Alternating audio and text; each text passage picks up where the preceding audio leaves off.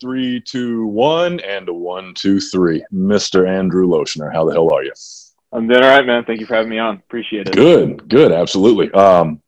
Yeah, I'm glad you're here.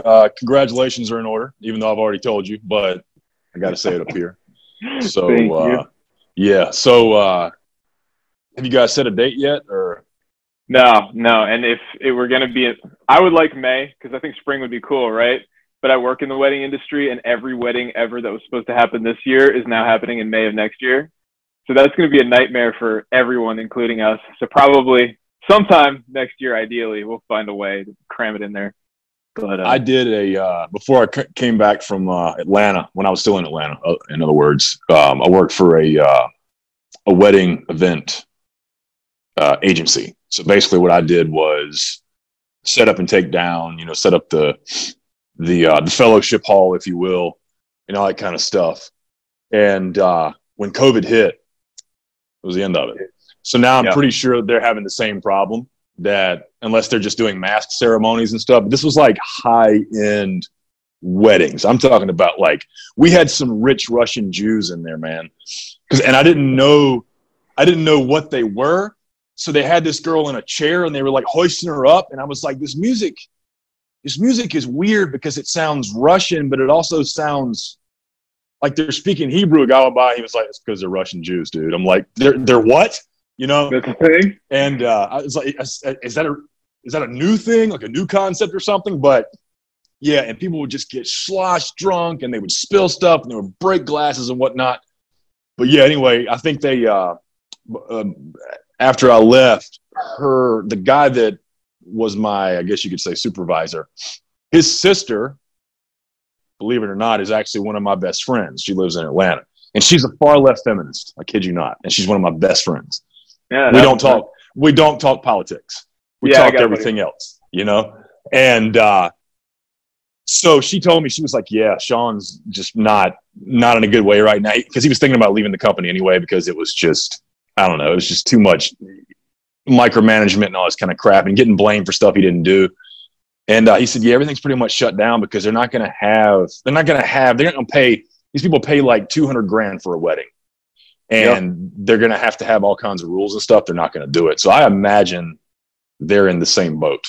So, but I didn't know you worked in the wedding industry. What do you do?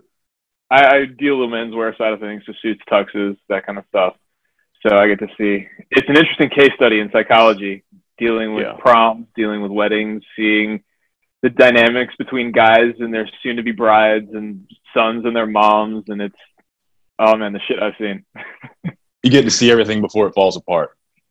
Yeah, right? Like I will book weddings and go like, there is no way this is lasting 5 years because this woman will not shut up. I had one person, they're booking a wedding, and I'm talking to the groom, and everything I say, she's repeating back to him. But I'm talking to him. I'm literally like, it's not like this is a phone conversation or anything like that. Like, he's right there. I'm speaking to him. She repeats everything I say back to him. And he's like, I know he's Hispanic, but I'm pretty sure he's been speaking English from a very early age. He had virtually no accent, all that kind of stuff. So like, it's not even like a language barrier thing. It was ridiculous. I'm like, there's no way this is going to last 5 years. Wow. How'd you get involved in that? Well, my buddy at college, I needed a job. He was like, hey, I work here. You want to come join me? And I was like, yeah. Well, actually, I asked him, I said, do you guys need more people? And he was like, yeah, I think so. Prom season's about to come up, so why don't you come join us? And I was like, sure enough. And 2 years later, they've just recently promoted me, so I'm now what they call an operations manager. So I can throw that on my resume. Very nice. Bruh, hell yeah, man. You don't even have to say what you do, man. If you're an operations manager, say, what do you do? I'm an operations manager. Like, but what do you, but of what? Curtains, man. Oh, that's awesome. Anything that follows that is legit, as long as you're an operations man. See, I was operations supervisor under the operations manager in logistics. Basically what it was, you want to talk about some meaningless shit unless you do own the company. So it was a 175,000 square foot warehouse. And all they did was let people keep their shit there. Yeah. So the freight stayed there and they would house it until they came to pick some stuff up. And they had this forklift that was like that you pick up barrels with. We had to unload trains. There was a train. It was built next to a train track. So the train would come and the train door is right next to our bay door. You go and you get and this forklift is like the Optimus Prime of forklifts. It would pick up these big, huge rolls of parchment paper, like tons, because people don't realize. I mean, it's a tree. It's a tree, just chemically enhanced. So it's like picking up a giant tree trunk but there was all this stuff and there was all this unused space. But it was a dentist that owned the place, so he had the money. He's like, "Oh, I'm gonna start a warehouse." And I was like, "This is the most meaningless crap." And what they would do is they would hire temps, and everything was under a time constraint. So they would package stuff. So stuff would come in, the temps would package it, and then you'd send it out. And but I got to tell people I'm an operations supervisor. It was like the dumbest, most meaningless thing ever, but it was. I don't know. It just, some titles were pretty cool. Yeah. It's like now I can tell people. So I have 3 endeavors. So I'm soon to be a corporate wellness consultant because I'm moving away from personal training. I am a digital marketing advisor. So that's cryptic as shit. People are like, ooh, you know. And then I am a listing and closing consultant for real estate. So basically what they do, one of my closest friends, she's in Charlotte. She started this company after the thing happened. So what she does is she's working on a real estate license and wants to start her own brokerage one day. But right now what she does is when a buyer or seller has the contract, there's all this back end work you have to do before your commission. And even though the agents and the sellers and the buyers and the stuff, they don't want to let go of their money, but once they realize how much, and she's a genius, once they realize how much smoother it is, they don't mind getting rid of a fraction of a percent of their money. So I consult for her. So when you have these cool ass titles, you don't have to tell anybody what you do. You just say, "Yeah, I'm this." Oh, that sounds pretty good, you know. Yeah. So yeah. So man, that was way down the damn rabbit hole. How'd you meet your girlfriend? Okay. Let's bring it back 3 years. All right. So we're both poor. No, not poor. We're trying to save money in college, right? So we were like, all right, yeah. we both ended up making the decision to go to community college. So I went, and then after my first year, she's a year younger than me. So my second year there, it's just a 2-year school. So my second year there, she came in, and she was part of this kind of new program that they were putting forward, which was this honors college program. And what it was is they were going to take 18 students, and those 18 students would take 2 classes per semester together, all that group of them. And then, whatever other classes, they could just fill in the gaps. So I was part of the honor society. She was part of this new thing. So I was the club rep for that society. And so we had our own special lounge at the top floor of the library, that kind of thing, so we could get away from the plebeians. and I met her there. I met her in that room, and we hit it off pretty much instantly. So we started talking almost as soon as we met. And then less than a month later, we started dating. And that was back in October, almost 3 years ago. It was 2017. So it's been a largely smooth relationship for the most part. I mean, you have your ups and downs like everybody does, but for the most part, it's a phenomenal experience. When you know. Yeah, exactly. I've had friends that I had 2 friends. They're still together. They literally. So when they first met, so he's a Democrat, she's a Republican. Oh wow! So you can imagine how their first date went, and she just was not having it. She was not about to have it. But and she told him, she said, "Look," she was transparent as hell. And I gotta respect her for this. She said, "I'm not going to turn down, because if he makes, he's an actor. If he makes it big as an actor, she doesn't want to spend the rest of her life thinking, shit, I had a shot to be with an actor, because there's all that kind of stuff." And because she was a school teacher and bartender and all this kind of stuff.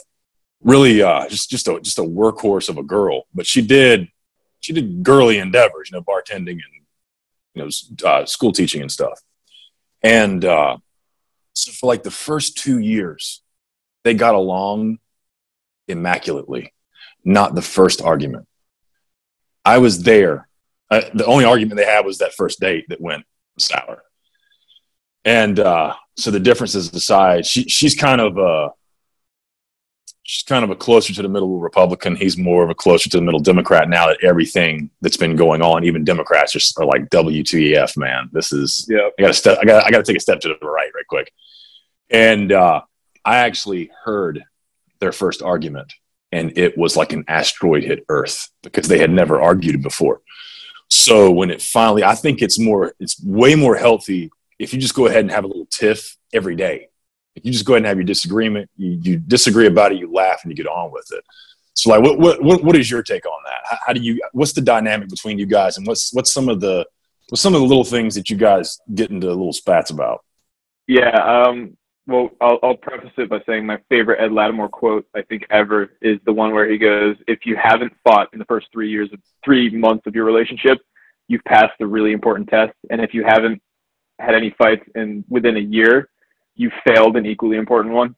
Mm-hmm. And I think that's spot on. I mean, if you're fighting within the first 3 months, like it's not good because, you know, in the honeymoon phase, you're getting into fights, like something's just not working. But if you're together a year and that kind of stuff's not happening at all, someone's lying or pretending to be something they're not, or pretending certain things don't bother them that actually do.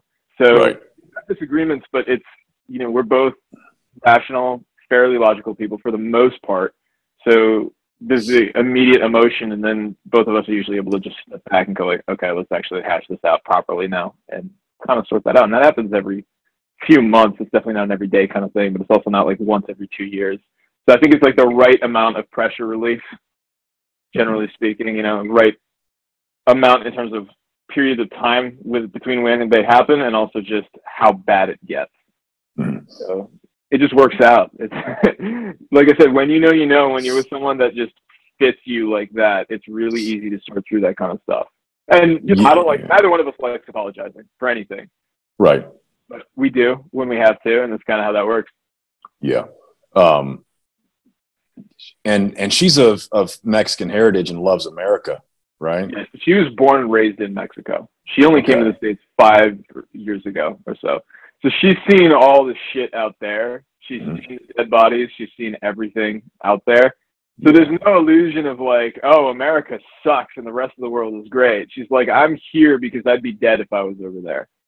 And so there's obviously a deep level of appreciation, you know, and she looks at these entitled American kids and goes like, you don't get, you know, like people who come from communist countries, formerly communist, and they come here and they don't get why Americans hate it so much here. It's kind of along the same line. Just you appreciate what you have now because you know you didn't have it back then. You know, the amount of opportunity she has here is exponentially greater than back there. Exactly. And you're what, 22? I'm going to be 22 the 19th, so 2 weeks from now. Yeah.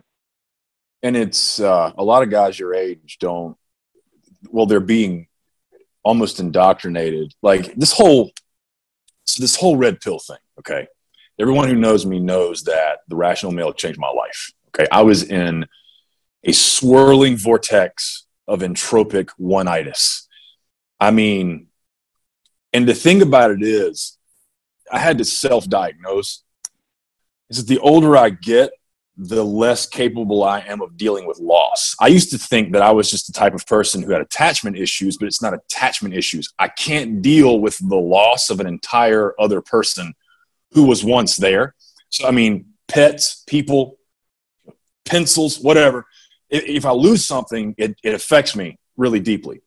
So when I read The Rational Male, and the thing that was eye-opening was men are logical, women are emotional. If you're a man and you bring emotion into your logic and vice versa, it just fucked up everything. And I'm like, oh, so I'm not supposed to sit here and overthink it and fight back tears and all this kind of crap. I'm supposed to just say it happened, now get over it. And I literally got over it right then. It still kind of pissed me off that this girl was dating me and dating somebody else at the same time. And telling us both we were just friends, and then she ended up with him. It's just a weird situation. Yeah. So when I picked up, I actually learned about the whole quote unquote red pill movement from Rich Cooper, and then Rich Cooper, from him, I was directed to Rollo. So when I read The Rational Male, you know, it's great. The thing about the red pill is it's something you take and you shut the fuck up. It's not a movement. It doesn't keep going. It's like stoicism. Okay, so you want to be indifferent. Cool. Why do you keep talking about it? Can you just be indifferent and shut the fuck up? That's kind of how I feel about the red pill. There's all these new movements and all these new rules, and it's like they have to live it out every day, bruh. It's just a mindset. You take that mindset and you get on with your life. Then you got the whole no fap, and you got the MGTOW. Let me tell you something. If you're MGTOW and no fap, you better figure out something, because you can't. That's a whole hell of a lot of pressure, man. And you got guys doing semen retention while they're in relationships. Chris DeSico and his wife still have sex every morning. Yeah. You don't need to hold in your seed when you're with someone. Like, why would you do that? It's like, I know what I'm going to do. I'm going to go to this 4-star fancy restaurant and fast. Like, what the fuck? So, like, my thing is, how did you – they're not teaching you to be monogamous. They're teaching you to spin plates and all these other kind of things like that. So did you have just really good parents that taught you these things, and did you learn it on your own? Like, how did you wade through these waters of nonsense of promiscuity and whatnot? So I grew up in a Christian homeschool community, right? So every single person I knew growing up grew up in a 2-parent household where their parents loved each other and loved them. I'm sure, like I said one time, I mentioned this on Zach Small's podcast a while ago. Like, I'm sure shit went on behind the scenes that I don't know about. Obviously, every family has that. But for the most part, 2-parent families where they actually loved each other. So that was just my example. That was my norm. And it wasn't until I went to college that it really clicked. Like, that's not normal. Half the other kids grow up in a single-parent household, and the other half, their parents hate each other. And so between that, my parents' own relationship, I mean, my parents just work together really well, and there's no gray area regarding the fact that my dad's the head of the household. And so it's kind of as simple as that. It's a Christian environment, and it's not a weak Christian environment. So between that, I think the red pill it's like you said, it's a mindset. It's a realization. It's not a lifestyle, right? Red pill is a transitory moment where you go, oh shit, everything I thought I knew was wrong. And therefore, maybe there's all these other things I haven't considered. But it's not really a lifestyle. I mean, there's lifestyle decisions you make based off those realizations. But the red pill itself isn't a lifestyle that you live out. So I don't think I ever had to take a red pill all that much. I got my heart broken once. And that kind of clear. Like, why did I allow myself to get put through this kind of bullshit? It blew my mind. I was like, looking back on it, especially now with the kind of relationship I have, I'm like, I can't believe I tolerated that crap for the 3 months that it went on for, and that's a really short period of time. So, yeah, I had a good environment. I like to think of myself as a largely self-aware person, so I don't think that I had to, beat myself over the head going, oh my God, I should have realized this and this and that. And I still do have that in some areas where I'm like, I can't believe I let this happen. So it's pretty much as simple as that. I think the environment was the key factor. And that's pretty much it. I would say that's that and my personality. I think that's what I can boil it down to. Yeah, because you're pretty ahead of your time, because you post some really good material that it's when you post something, it's well thought out, and it's good that you're that way, because I wish like hell I would have known all the crap that I knew now when I was like 18. But then again, I don't think I'd listen, because I mean, I didn't get enlightened until I was 39. Really started to get my shit together at 40. Then the whole COVID crisis happened. I lost both my jobs, and I thought, you know what? You can always take ownership. It's imperative that you take ownership. It's not necessarily your fault, but it is your responsibility. And I told myself, you know what? I put myself into this situation. There's 2 things I think a man should be by the time he's 40. He should be 200 pounds and making 6 figures. That's what I figured. And by the time I got laid off at 40, I was 185 pounds and at 5 figures. And I thought to myself, well, I can't really preach about that anymore. It's the reason why I don't preach about, hey, stay off the booze. I'll recommend it, but I've been an alcoholic. So I can't just go out there and tell people that. So now I'm thinking to myself, shit, I had a really good thing going on. When you're 40, you need to be 200 pounds and six figures. Haha. Because it's kind of satire and it's kind of not. But I thought about, I had to take ownership for this because I allowed myself to get in the situation. The government can tell me, because that's where we're going towards now. They found the thing. They're not going to let the thing go. When I'm 90 and you're 70 and we're in the rest home, we're going to still see people walking around wearing masks. It's going to be the same thing because it mutates. I'm doing air quotes because this will not be on video, more than likely. But yeah, it's going to mutate. It's going to do this. It's going to do that. There's been all this kind of stuff because the government wants you dependent on it. So it wants people, it wants socialism, it wants communism, it wants you to be dependent on it, even though it has no desire to help you. And I put myself in that situation. So something that I admire about you and why I had you on is because more guys your age and a little bit younger need to realize these things. So I normally save advice for the end, and we're nowhere near the end. But what are some of the things that if you were like a mentor for younger guys, and you say, "Hey, man, look, I was fortunate enough to not screw up my entire life, and this is what I would tell you going forward," especially guys who are on that path to making really crappy mistakes and things like that. What are some of the things that you would tell them, especially if they don't have strong fathers, strong family, Christian background, anything like that? Honestly, that's a tough one because the question is how many are going to listen, right? Right. And that's always the joke with the whole, like, what would you tell your 18-year-old self? It's like you just said, like, I wouldn't have listened. It's probably the honest answer.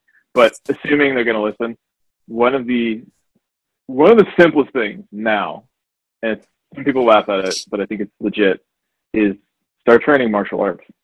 A new joke, because I mean, there's a reason Jocko brings it up all the time. There's a reason. And when I started training, it really clicked for me. I understand why. I always liked fighting as a kid, but when you get properly disciplined, it teaches you indirectly all the things that you should, not all, but most of the things that you should know as a young man. It teaches you, it's hard not to be confident when you know you can beat someone's ass. It's as simple as that, And so, like, you're not, the meekness and the being meek isn't necessarily bad, but the weakness that comes with the inability to fight is gone, and the inner confidence just naturally replaces it because now you know. And so the discipline that comes with that, the community that most MMA gyms have. I mean, the one that I go to, everyone talks to everybody. Everyone gives you a fist bump on the way out, even if you don't know the person's name, and even if you've never met before. So you get all these guys who are just lonely and feel no sense of community. Gyms are usually the best place for that, be it the standard lifting weights gym or a martial arts gym. It teaches you that confidence. It teaches you that discipline. It teaches you the self-respect. All the things that school doesn't teach you is what you'll get in a place where you're learning to beat someone's ass and you're getting yours beaten as well, because you're going to learn humility in the process. Everything, we lament all these things. Like, I wish teachers would teach young men to give strong handshakes. I wish that they would teach them that life's not fair. You learn all those things in an MMA gym. You just do. So I think that's the simplest, most clear cut. Here's the one thing. And then you can go down this rabbit hole of, listen to Pat Stedman's dating advice, listen to X person's, listen to Tanner Guzzi's style advice. Like, if you really want to fine tune every element of your life, there's no shortage of ways and people to listen to that are going to help you with that. But if I'm going to do like a one size fits all, one solution, it's definitely an MMA gym for sure. I think most of the guys that have taken it and gone through that will agree with me. It's probably a reason Alexander Cortez is out dedicating his life to Muay Thai right now. Yeah, that would be really something. And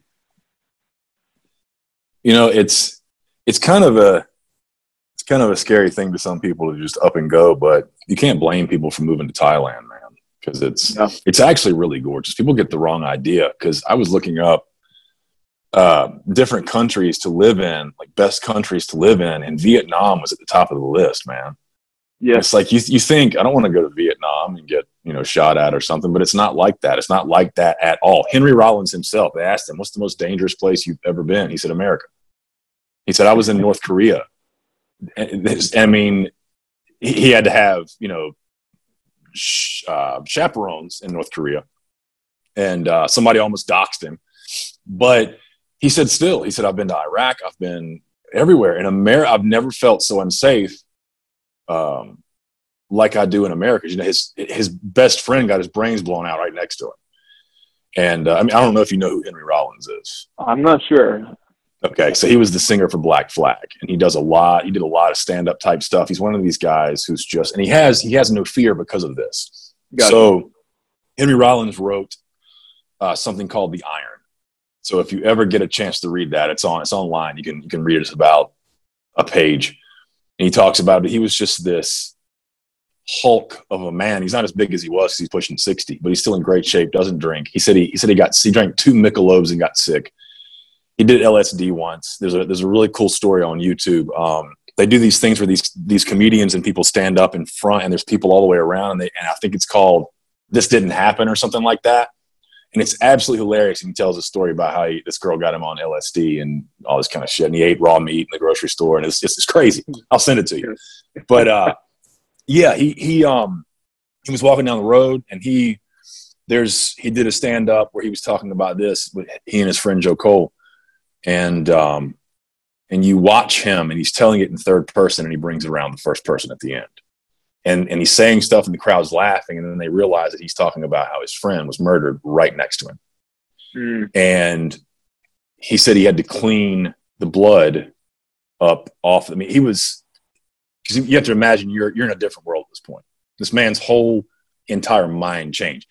He said they were symbiotic. They had such a bromance, it was ridiculous. And the guy just walks right up and give me your wallet. And I think the guy was getting ready to get it, and he shot him anyway, like execution style. Had him get down on their knees. Shot him execution style. Didn't shoot Henry. And then the guy ran off. Henry called the cops.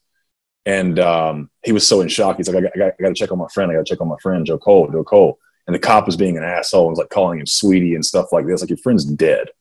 And it just changed the whole thing. But he said that's why he doesn't have fear. But he said still at the same point, America's the most dangerous. And I used to think, and he's of course, he's a liberal.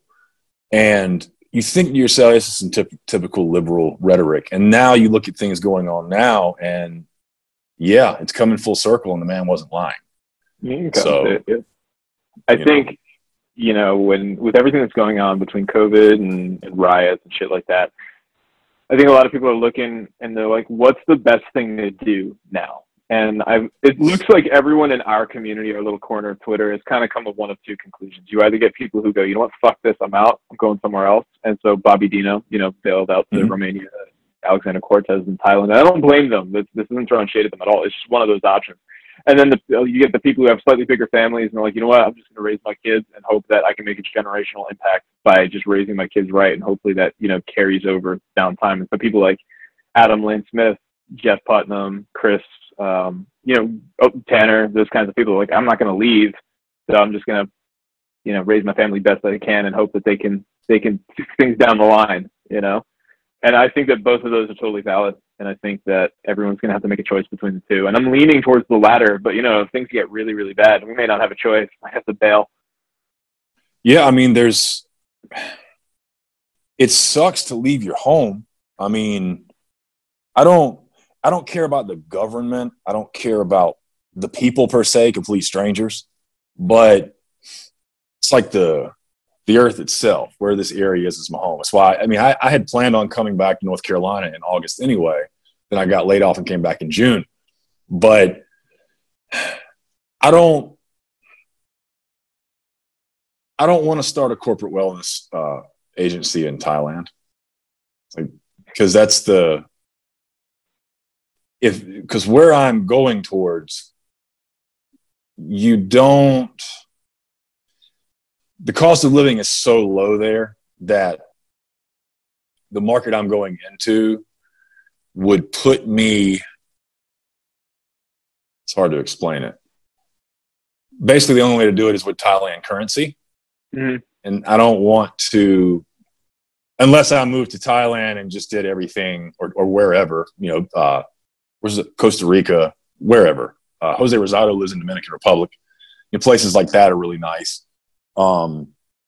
But I mean, I could do it all, through Zoom and stuff, which a lot of coaches are doing that anyway. Because here in North Carolina, the gyms are still closed, so the government can shut us down at any point they want, and they've proven it. Like I said, they've found the thing. It's not going anywhere.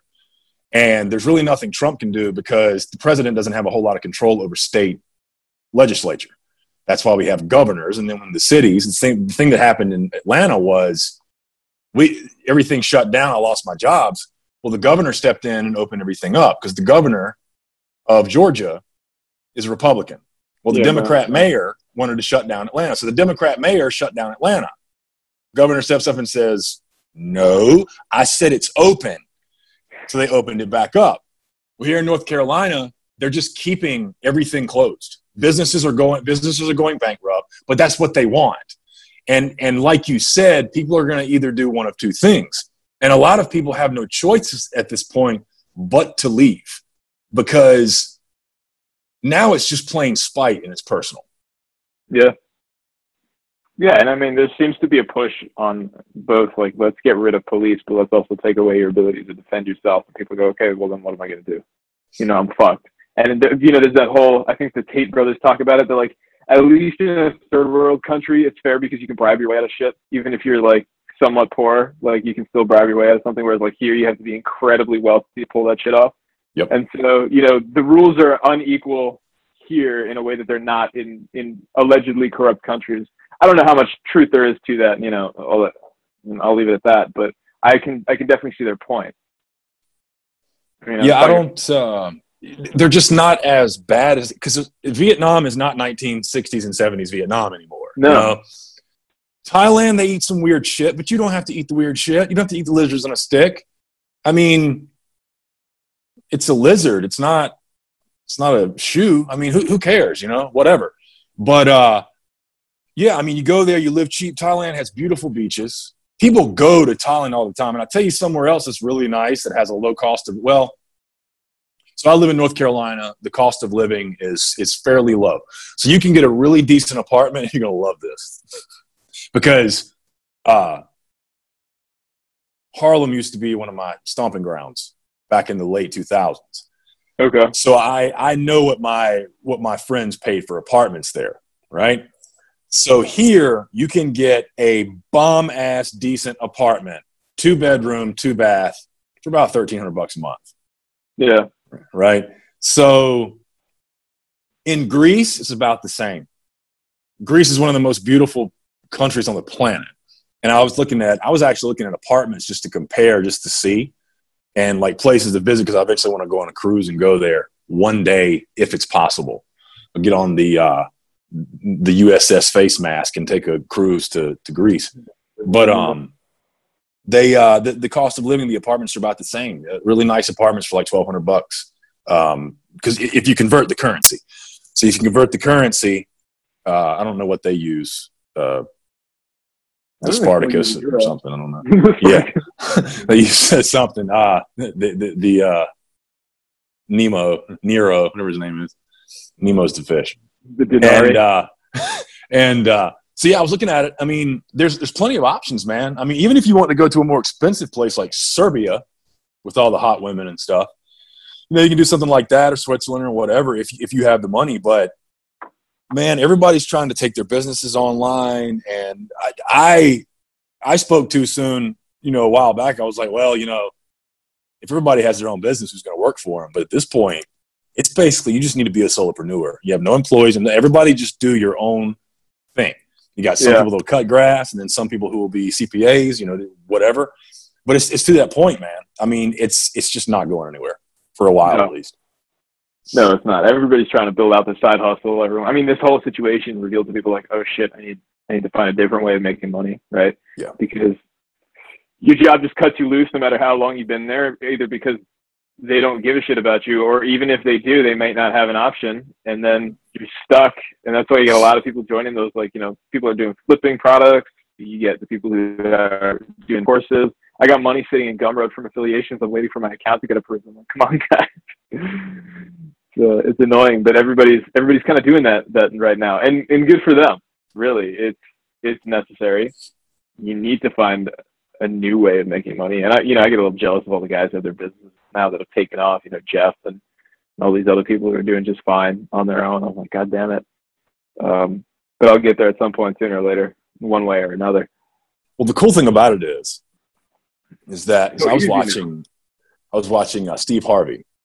Okay. And one of his friends growing up, this is a guy who was probably even more ahead of his time than you are. So when they were kids, they wanted to go play and do whatever they wanted to do. Like, hey, whatever his name was, Russell or whatever. It's like, hey, you want to go? We're going to go to the park after, or the pool or whatever. He's like, nah, man, I got to cut Miss Johnson's grass. He's like, okay, well, whatever. And every time they asked this dude to hang out, he had to go cut somebody's grass. And when he was like 12 years old, you know, when you ride by like golf courses and stuff, everything's like square and there's designs and shit. This kid was doing this at like 12 years old.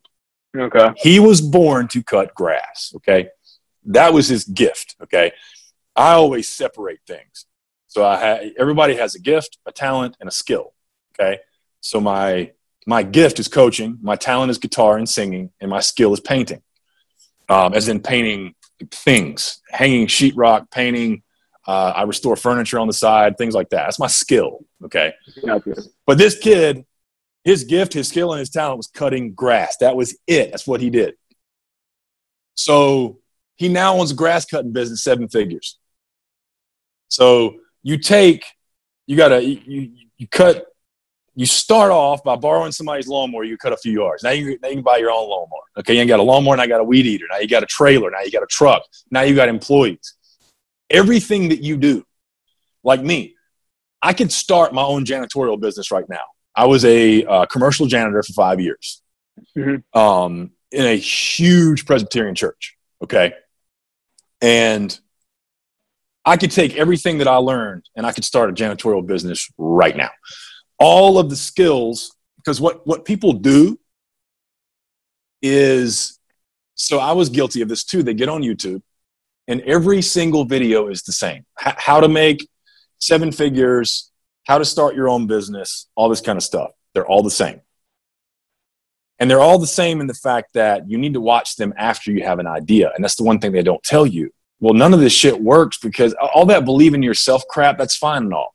They tell you all this stuff and you watch this 10-minute video and you get fuck all from it because you don't have an idea. So you don't know what you're good at yet, and that's fine. But once you find it, you scale it. You start getting those, like I'm not that great at marketing and sales. So my marketing and sales is in person. My marketing is I'll send an email, hey, would you like to talk? My sales copy is the one-on-one interview I have with the client or HR or whatever. So I was getting so freaking fed up because it's marketing and sales are academic skills. They are not common sense skills. They are things that you have to learn. Okay. Yeah. I was just getting so frustrated because I was having a hard time. I'm getting better at writing sales copy because the best way to learn how to write sales copy is to tweet. Hands down. I've got a book about sales copy by the guy, the best copywriter in the world. And he said it. He said Instagram and Twitter, I think he even said Facebook, are some of the best practice devices to use for learning how to write copy because you're going to get your engagement and you're going to learn this stuff. Yeah. With guys like you, even you, I mean, operations manager at 22 years old. I don't give a fuck if you're making $5 an hour and living in New York. I don't care. Operations manager. So you don't have a whole lot of people because I was 28 and an operations supervisor. So you're higher at 21 than I was at 28. So all you got to do right now is just walk around with BDE and that operations manager title hanging around your neck. And when you're ready, you take every single thing you know about tailoring and whatever else and all this kind of stuff. You're like you're kind of following in the footsteps of Tanner Guzzi. So you kind of look at him as an indirect mentor. So I've had my indirect mentors like Hotep Jesus is an indirect and direct mentor of mine because he and I he and I talk a lot, but at the same time, like I don't pay him to coach me. In other words, I might in the future, but that's the level he and I are on. Nathan Steele Jans, he's an indirect mentor for me. Before I do anything at all ever, I go to him and say, Nathan, what do you think about this? He's great. And he seems to think I'm great for whatever reason. and he's always like, this. But he's the one that told me, he said, look, you're not a blogger. Clutched my pearls, and he was like, you're not a blogger. That's not your thing. He said, I'm tickled to death when you write for me, but you're not a blogger. This is what you're coach. This is what you do. So what you have to do is when you figure out, I spent 21 years, another Steve Harvey thing. Stop trying to do all the stuff you ain't good at. All right. If you don't know how to work on cars, just because you know a guy who's a mechanic and makes six figures and owns his own thing, doesn't mean you run out, buy a book on how to fix vehicles and do a course and enroll yourself in mechanic school, get a lease on a garage and all this kind of shit. That's the thing that I teach people now. So with guys like you, and I can tell because it's like a masculine thing between two guys. I can tell that you're like, man, I don't even know what I get kind of jealous about you people starting their own businesses. It's not like you can't. Like you just don't know the direction yet, but you're learning all these skills that you need. And being an operations manager at 21 years old, I don't care if it's in a freaking bookstore. That's incredible. So now you take that and you scale it and you pick this stuff, that kind of stuff. I mean, I worked in a warehouse recently where I learned how to ship, to package and ship. Will I ever need it? Probably for eBay or something. Maybe I'll start an eBay store and I'll say, hey, man, I remember how to ship freight and stuff, man. This is really cool. And I do furniture restoration. I might want to start shipping that freight sometime. So I had to learn how to do that. So always carry that with you. But this is your episode. So yeah, you are a good coach. I can tell. Right. This is your episode. I just get the thing about it is what I tell people. It's like Nathan warned me about this. He's like, yeah, sometimes you talk too much. The cool thing about it is if I have really great guests and they give me good cues, I go off on tangents. If I sit here and don't say anything, it's a shitty guest. It ain't my fault. Well, I can definitely see why you decided coaching is your calling. It's for sure. Yeah. I mean, that's what you do, man. And I hate that. And never chase the money, man. Because that's what I did. I tried to chase the money. You don't make money by chasing money. You make the money by solving problems. People need suits, man. And that suit is going to make them. This is their special day, as they say. It's their special day. And you're providing value and solving problems. That's the thing right there. The money's got to come. So now if you think, hey, I'm making this much. I'm making $2,000 a month. I need to make $4,000. What do I do? Well, it's not sit around and think about $4,000. It's find more problems, new problems, and provide more value. And that's all there is to it. And you're on your way. You got a really good head on your shoulders, man. But the cool thing about it is I don't think your thing is so much jealousy. Like you have that jealous feeling, like an envious feeling. I don't think it's so much that because I don't get that vibe from you. What I get from you is that's where you want to be. It's and you're not like, well, you know what? That guy started a business and I can't do it because he did and I didn't. I quit. That's not the energy you have about you. I wouldn't even call it jealousy. I'd call it foreshadowing. That's your point. Yeah, for sure. It's one of those things. I love seeing people succeed. So when I do, it's never, oh, I'm upset that they're succeeding and I'm not. It's just like, oh man, how do I do that? How can I follow? And I think sometimes, I fall in the trap of trying to copy exactly what they're doing and it just doesn't work out because, it's just not meant for me. Yeah, it's not your skill. It's not your skill set. Formula. So we'll see how that plays out. But yeah, no, I appreciate that, man. Yeah. And, look at Kyle, like Kyle Moonlight. Like his story was great. He's like, man, I know I can get by on $25 if I have to, because he spent all his money to get his company going.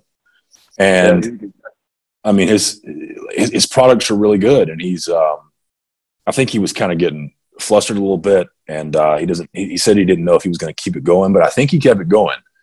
So I hope he doesn't quit because he wanted to release a new soap every month.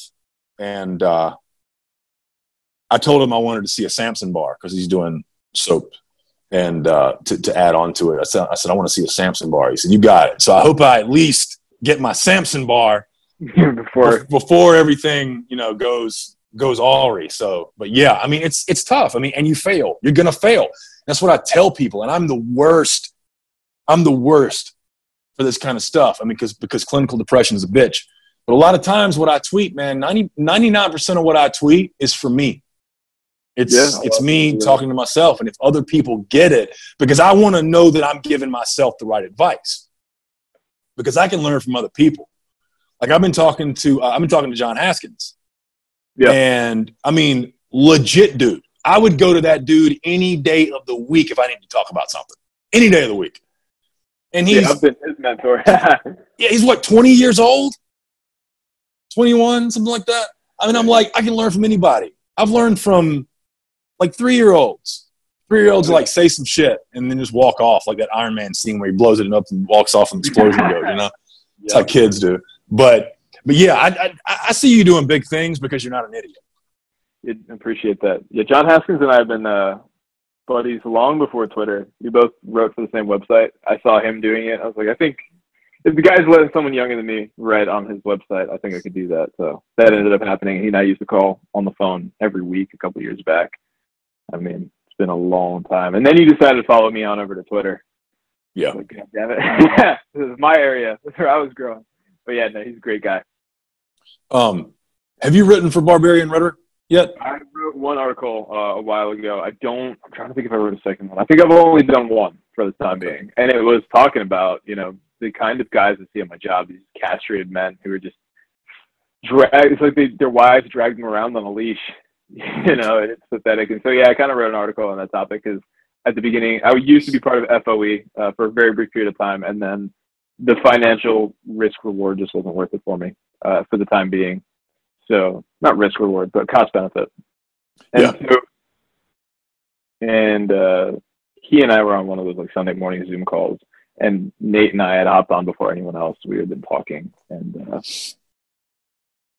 that topic came up. I was like, oh my God, there's so many guys who are just like their wife makes every single decision for them. This is ridiculous. And I said, oh yeah, I deal with that in my job all the time. And so he's like, you should write an article about that. I was like, yeah, sure. And that's how that turned out. I did the same thing as you. I know, I think, Joseph Smith got out of it. Some of us just aren't cut out for groups. Like I'm all about, you know, establishing a tribe. But I just feel like it's nothing against FOE personally. For me, it was just I just don't do well in group settings. That's what happened because I'm talking to Jack Donovan next week. Okay. And there's something I wanted to bring to his attention that I think the books are backwards. Because what happened was I started reading The Way of Men, and it just threw you right into tribalism. And at that time, I think this was before I even read The Rational Male. So people, especially if you're like a Sigma, I don't believe in the whole alpha beta hierarchy crap, but I think it's okay to say Sigma. I think alpha is just thrown around too much, but you know, Sigma I think is usable. It's someone who pretty much prefers to be a lone wolf and that kind of stuff. But you get into this mentality of too much isolation and you need to be alone all the time and things like that. And that's where I was. After everything I had been through, you know, stabbed in the back, you know, I got more knife wounds in my back than most people. And you know, having my soul sucked out from questionable women because unfortunately I am attracted directly to train wrecks. That's the kind of women I like. And I was talking to this really, really nice girl last night about it. And she was like, why is that? I said, I don't know. And, but I, like Charlie Sheen, I like dangerous women, you know? And, I want to help them. I want to help them. I'll fix you. Right? And I was reading this book, I was reading The Way of Men, and I'm like, I don't like this. This is about tribalism. So I got about halfway through the book, put it down, started reading Becoming a Barbarian. It eases you into it. Okay. So what Becoming a Barbarian does is so I recommend to people, if you're going to read Jack Donovan's books, read Becoming a Barbarian, then The Way of Men, then More Complete Beast, then The Sky Without Eagles. Because I feel like Becoming a Barbarian is a prequel. And it shouldn't have been a sequel, but prequels always, I mean, if it comes out first, it's not a prequel. So if it comes out second and it takes place before, then it's automatic. Right. So that's something I want to talk to him about next week. But I don't even remember what brought me to that. whole point. Oh, yeah. Some of us just don't do very well in groups. So I got to know Nathan really well. Yeah. And my second guest, Joe Shoemaker, who has also done a lot of the BR podcast, has written like 10 articles for BR. He and I are starting a new podcast. Nice. It's going to be like a shoot the shit talk show type thing. And probably once a week. And I got to know him really well. So I have to know, like, I could be in a group with Nathan, Joe, you know, people that I connect with. I just wasn't connecting with these guys. No, I get what you mean. There were so many different personalities. It was all over the place. I just couldn't keep up. And I don't like feeling obligated to be in a group chat and, you know, things like this. And it was just too much. It was just too much. We're men. And it works for them. I'm not shitting on it. I think FOE is great. I think everything Zach has done is great. The dude's a fucking workhorse. I mean, loves his family, gets stuff done. It is absolutely nothing against him or FOE. It just wasn't for me. And it's not for a lot of us. So yeah, I get you. For me, it was mostly like just I can't, you know, like I said, a college student, all that kind of stuff. So I don't have $60 to shell out a month for something that I felt, you know, would probably be more valuable to me if I had the time to hop on all the Zoom calls and I had the time and the money to go down to their events that they plan and that kind of stuff. That'd be really cool. But, you know, it's just like, and I told them straight up, I said like, yo, maybe I'll join again. Like it's literally just about the money. That's it. And that was pretty much left it at that. And, you know, obviously Zach's awesome. So he totally understood. He's like, yeah, no problem, man. Like, you know, if you want to come back, come back. Not, no worries. So it's as simple as that. And I get what you're saying. Like you get some guys, I mean, tribes are good, but I think a lot of the men in groups like that just bond over the fact that there are no men to bond with in real life, which is not true. But then what ends up happening is you have totally different, like you said, personalities. Like you get the guys who are into spinning plates. You get the dudes, I think even Nick Lowry, who is like, yeah, I'm trying to have like 2 girlfriends at the same time. And then you get these guys who are like Adam Lane Smith, super devout Catholics, who are like, you know, I got engaged 2 weeks after meeting my wife and been married for 12 years. And it's just like, it's 2 different realms. And I know they structure these kind of groups so you can enter certain kind of group chats and cut out other ones. Like if you're married, you don't need the dating advice group chat necessarily. Right, so you can just not join that one. But it's when you're dealing with a group of 200 plus people, it just happens. It's the way it is. Yeah. So it's so much easier when you're with 6, 7, 8 guys, which I think is probably why live events are more fun because that's kind of what ends up happening. You get maybe 20 guys tops that show up, and then you just have a great time. Yeah. And you're doing shit instead of talking about shit, and so it's just easier to get along because men bond over doing things more than we bond over talking about things. Exactly. I was having a conversation with my mom yesterday about this because she agrees with me. We agree on a lot of things. It was recently, like she'll tell you right quick, like everything that like Rollo says, my mother will say. I mean, it's the same thing. She understands. She's like, women are fucking crazy, and that's how it is. And she's like, they gossip, they're conniving, they're all this kind of stuff. And I offended. You know, some people take offense. They take everything personal. Yeah. Right. So I put, like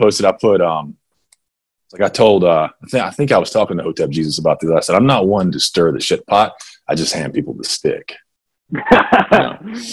And so that's what I got up there and I said, women are dangerous.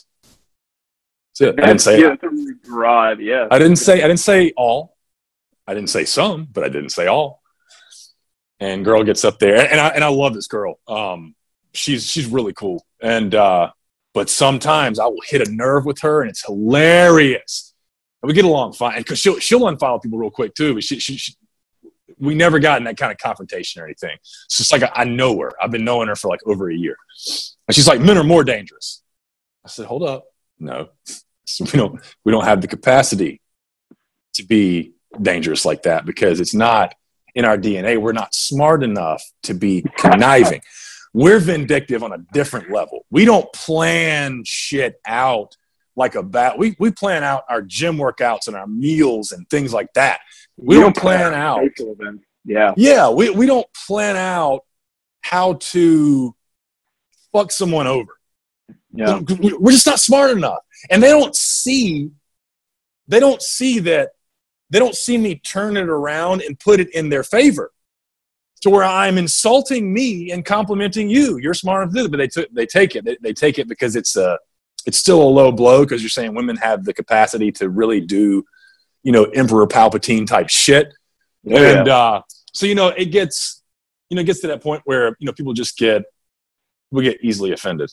And damn, I went down the rabbit hole again. No, but I'll follow up with that because my fiance will talk about that. She does not have any female friends besides maybe. Oh, yeah. And she's got like her casual like friends from work, like they chat, they get along.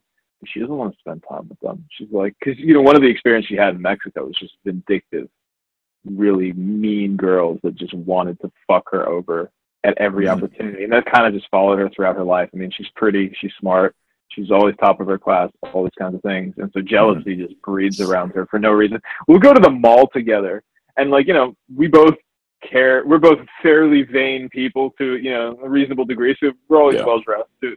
And we'll go to the mall, and she'll get nasty looks from other girls for no reason whatsoever. They know. Exactly. They can sniff out. They can sniff out because. All right. So when I say this, I am a heterosexual man, and I can only speak from a heterosexual man's point of view. That's all I can do. Good women are few and far between. For sure. Are good men few and far between? I don't know. I don't date them. I don't know. I've heard, but I don't know. I don't know. I don't know how much. Like my best friend prefers men. He's bisexual, but he prefers men. He prefers men because there's less drama. There's less drama. So, except with this last one he was with, who acted like a woman. If you're gonna be with a man, you want a man. And I guess, and but I can only speak from that perspective. And good women are few and far between. So the hyenas are gonna sniff out the lion. Oh yeah, that's what they're gonna do. They know. They all know. Mean Girls was made for a reason. That shit's on point. One of my favorite movies too. I do need to watch it. Oh my God, you gotta watch. Everybody should watch it. I do need to watch it. It's the most quotable. It's the most quotable movie ever. Women, I think, tend to be very, very acutely aware of the social hierarchy in a way that men are not. Because men tend to see things in like, can this guy beat me up or not? That's kind of it. And some guys don't even think of it. And if you're like me, if a guy can beat me up, I'll respect him, and that's kind of that. And we're probably going to get along great. And, I'm not going to be vindictive towards him. Whereas this woman, it's like if she's above you in the hierarchy because she's either prettier or smarter or whatever metric they decide to measure by, it just, there's no like, oh, how do I get to be like that? It's just, fuck you. I'm going to do everything to drag you down to my level. And so that's why she's like, I don't feel like, she doesn't trust women, generally speaking. I mean, I don't want to make my fiance seem like I don't get along with anyone kind of person. She's super sweet, and at a superficial level, she gets along with virtually everyone. But when it comes down to deep relationships with women, she struggles because there's always bullshit that she personally just doesn't have the time for at all. Which is why our relationship works great, because then we don't really bullshit each other. So, it works out fantastically. But in terms of like the dynamic she has with a woman, it can be difficult for sure. And I'm like, I don't have to deal with that. I think the only thing better than a girl who doesn't have guy friends is a girl who doesn't have girlfriends. Yeah. And she's got one. That's it, Yeah.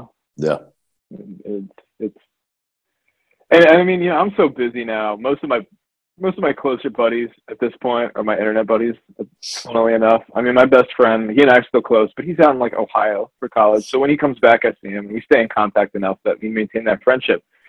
But when you get to a certain age, I think especially if you're mature enough, you try to make friends based off shared values more than off just like common circumstance. And so that's why everyone who's like friends with each other in high school, the moment they're not in the same building every single fucking day, they don't talk to each other anymore because you're friends by circumstance. And that's why everyone on Twitter gets along so well, because we're following each other because we agree with each other generally, maybe 9 times out of 10 when it comes to lifestyle. Like all of our people generally have the same view on COVID and masks, right? Mm-hmm. We're mostly like, this is bullshit. I don't want to wear this. But you got in the real world with like all the people you're circumstantially around, and it's like, well, They don't agree with me on anything. I don't get along with these people other than the fact that I have to, or else my life will be miserable because I'm around them every single day. Mm-hmm.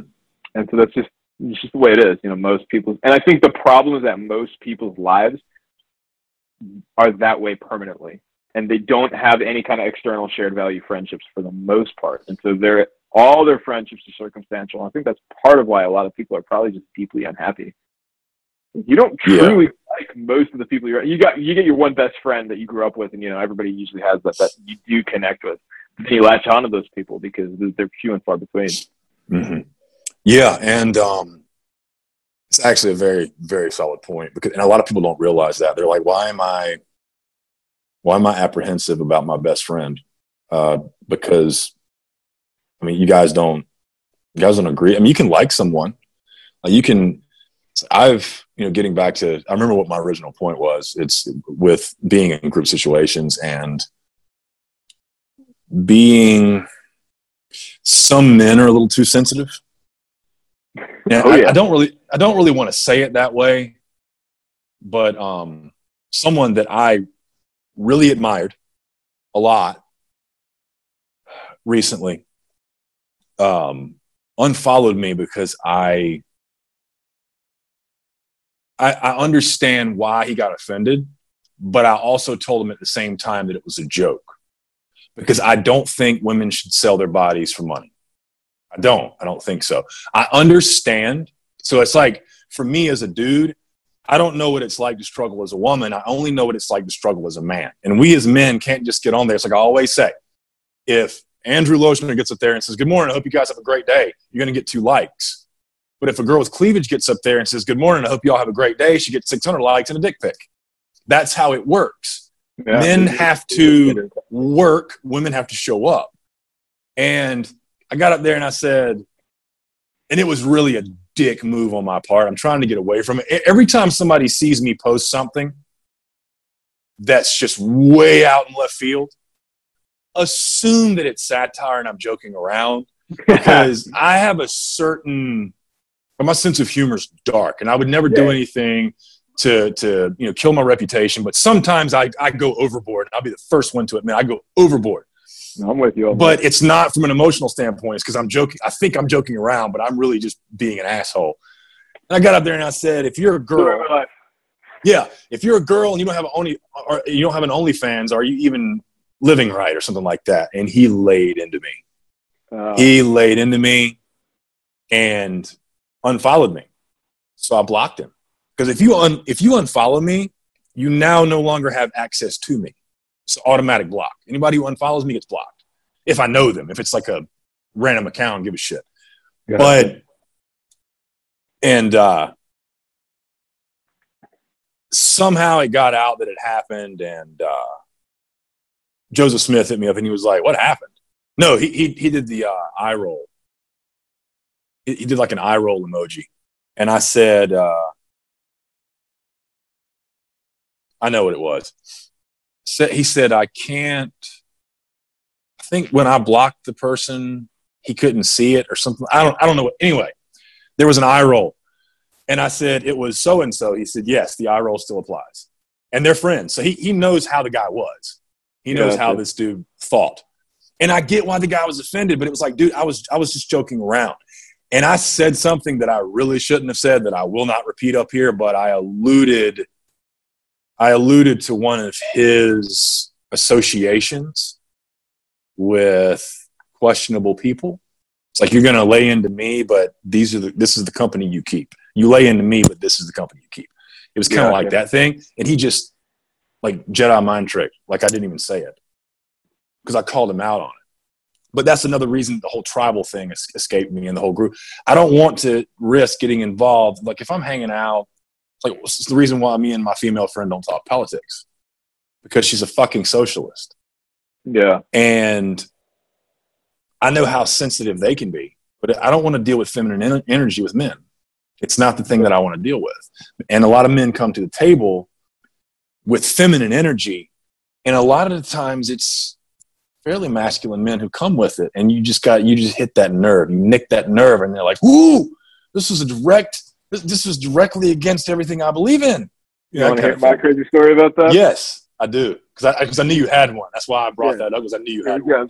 Yeah. So the patriarch of my girlfriend, she's now my fiance's family, is her uncle. He came here to the States as a kid, worked his way up. He's now a manager of a country club. Dude makes a butt ton of money. So he supports practically everyone. You know, my fiance's family lives in a house that he owns, and they don't have to pay as much rent as they would otherwise because he owns it. So I go to his house for their house for New Year's Eve, party kind of thing. And I had eaten just beforehand, so I wasn't hungry. And he's one of those people who likes to fuck around with everyone, and no worries. But I'm kind of the same way. So he comes to me, and he kind of makes the joke of like, "Oh, you don't want to eat? Like, what is my food not good enough for you?" And I said, "No, that's not what it is." And he kept pushing it, and I just was like, you know what? And I kind of laughed it off, and I said, "Believe whatever you want." That's all I said. That pissed him off. He's never spoken to me since. His own mother had cancer. I was at the hospital with her. He showed up. He says bye to everyone in the room. I stick out my hand to shake his. He refused to shake my hand in front of his cancer-ridden mother. At that moment, everyone was like, "Holy shit, I can't believe he did that." And this guy's like all about his, machismo, all this kind of shit. That's how it always is, man. And then the moment originally my fiance kind of laid into me about it. She's like, "You shouldn't have said that." This is before, obviously, the handshake incident. She's like, "You shouldn't have said that. Maybe you should apologize." I'm like, "What did I do wrong?" But, I kind of reached out to the guy anyway. I'm like, let's see if we can smooth things over, because this isn't something worth destroying an entire parade over. So I was like, "Hey, man, if you want to talk about it, I'm willing to apologize," something like that. Never replied to me through text. And I was like, you know what, that's it. Like, I'm not dealing with this shit. And that was that. And so, yeah, it's always the guy that is, you just have a lot of ego, and then someone freaks it even a tiny bit in just the wrong area. I still don't get why that bothered him so much. Maybe because it was in front of everyone else or something. I don't know what it is. I'm of the mind, because I'm one of those people, like, I don't care what, because they're from Mexico, hierarchies matter a little bit more, social hierarchies. Whereas I'm the American, you don't get to treat me like shit if I don't get to treat you like shit back. It's as simple as that. You're not better than me. I don't care how much fucking money you have. I don't care who you are.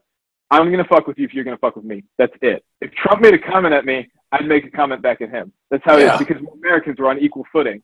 And so this whole, like, you're untouchable because you're X, Y, or Z, no, fuck that. So that was my stance on the whole issue. And, it's kind of, I wouldn't say it's smoothed over. Everyone's kind of just come to terms with how things are. We don't talk to each other, and that's kind of that. But yeah, like you said, like, you get these guys they try so hard to display this masculine energy, and then you hit the one nerve that bothers them, and that's it. And they just, I don't know, they collapse. I heard in a podcast episode, Andrew Tate said, "I'm the realest guy on Twitter," and I felt that, because he's completely transparent. He's genuine. He comes right out and said, I mean, he's a playboy. I mean, he's rich. He's a playboy. Loves his cars. He said he's so rich he's bored. Like, what do you do when you have that much money? He's like, it's like, I'm bored. I'm bored out of my fucking mind, And I mean, you got so many of these fake alphas, as Tate calls them, alpha dorks, because that's what they are, man. They're fucking dorks. And they get up there and it's every day, I'm not wearing a fucking mask. Then don't wear a mask. Nobody cares. I know sometimes I post stuff. We all post stuff that people are thinking nobody gives a shit. But do you really have to get out there and just sling your nutsack around every day? Is there anything else? Is there something meaningful in your life? I just painted a fucking end table, and you're still hollering about a mask. I mean, it's like, I don't know, man. But you know what? Patriarchy is different in every culture. Oh, of course. And it's like Africa. They do patriarchy right. They got it nailed down. There's an African girl on Twitter that I'm actually going to have on the podcast someday, probably September. And we're going to talk about, the disparities of, American patriarchy and how it literally does not exist. Because just because you have a male president, it doesn't work that way. It literally does not work that way. Patriarchy is something completely different. Yeah. And it's like the whole gender pay gap. So women are always complaining about, hey, we want equal pay. Work more how hours. many of you are civil engineers? How many of you are architects? You want six figures to be a fucking secretary. That's what you want. It's not, they want equal pay, but not equal work because they don't do the same work. There is no pay, but at the same time, nobody's stopping you. I actually met a female civil engineer last year. She was at the pool at the apartment I was at. Different kind of girl. She was real reserved, real quiet, whatnot. Very respectful. You could tell she was very, very intelligent. I'm like, what do you do for a living? She's like, I'm a civil engineer. I was like, what the fuck? You don't ever hear about that kind of stuff anymore. But people just make up things. There's no patriarchy. I'm pretty sure your girlfriend would agree there's no patriarchy. Depends on your definition of it. I think that there should be a patriarchy, right? Men run, protect things, protect the people that are I'm going to do air quotes for under them, the people that are under their protection. Right. And that's that. I mean, we should have patriarchal families.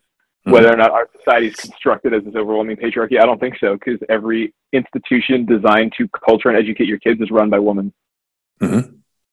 So I don't think we live in the patriarchy. I definitely don't think we live in the patriarchy as the left defines it. I think that we should live in a patriarchy in the way Tanner Guthrie defines it, Mm-hmm. Yeah, the man is head of household, because we were talking about this. I talked about this with several people, because it's funny because you get on Twitter, you see that there are a lot of young traditional women out there.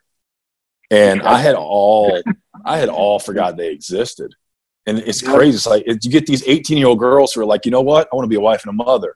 And you're like, where the hell did that come from? Who raised you, And someone had said something the other day about, what was it? I can't remember what it was. I can't remember what the topic was. I'm so freaking tired. But, yeah, so patriarchy doesn't mean tyranny. They're completely different things. It's like Hitler wasn't a patriarch. It's not how that works. So you have to, it's like you said, depends on how you define it. But yeah, and that's what I meant to say. I'm pretty sure your girlfriend would, because she's seen that firsthand, and she's seen that kind of patriarchy, like from the uncle, and would agree that the way the left defines it, it's not, because the way the left defines it's just a temper tantrum. It's who can I point and sputter? Who can I point the finger at? That sort of thing. And you're right. And just like in the Bible, it's like, woman submits to the man. It doesn't mean get on your knees with a ball gag in your mouth and do whatever he says. It's not what it means, with your wrists and your ankles tied together. It's not what it means. Ironically, that's exactly what the liberated women allegedly like. Mm-hmm.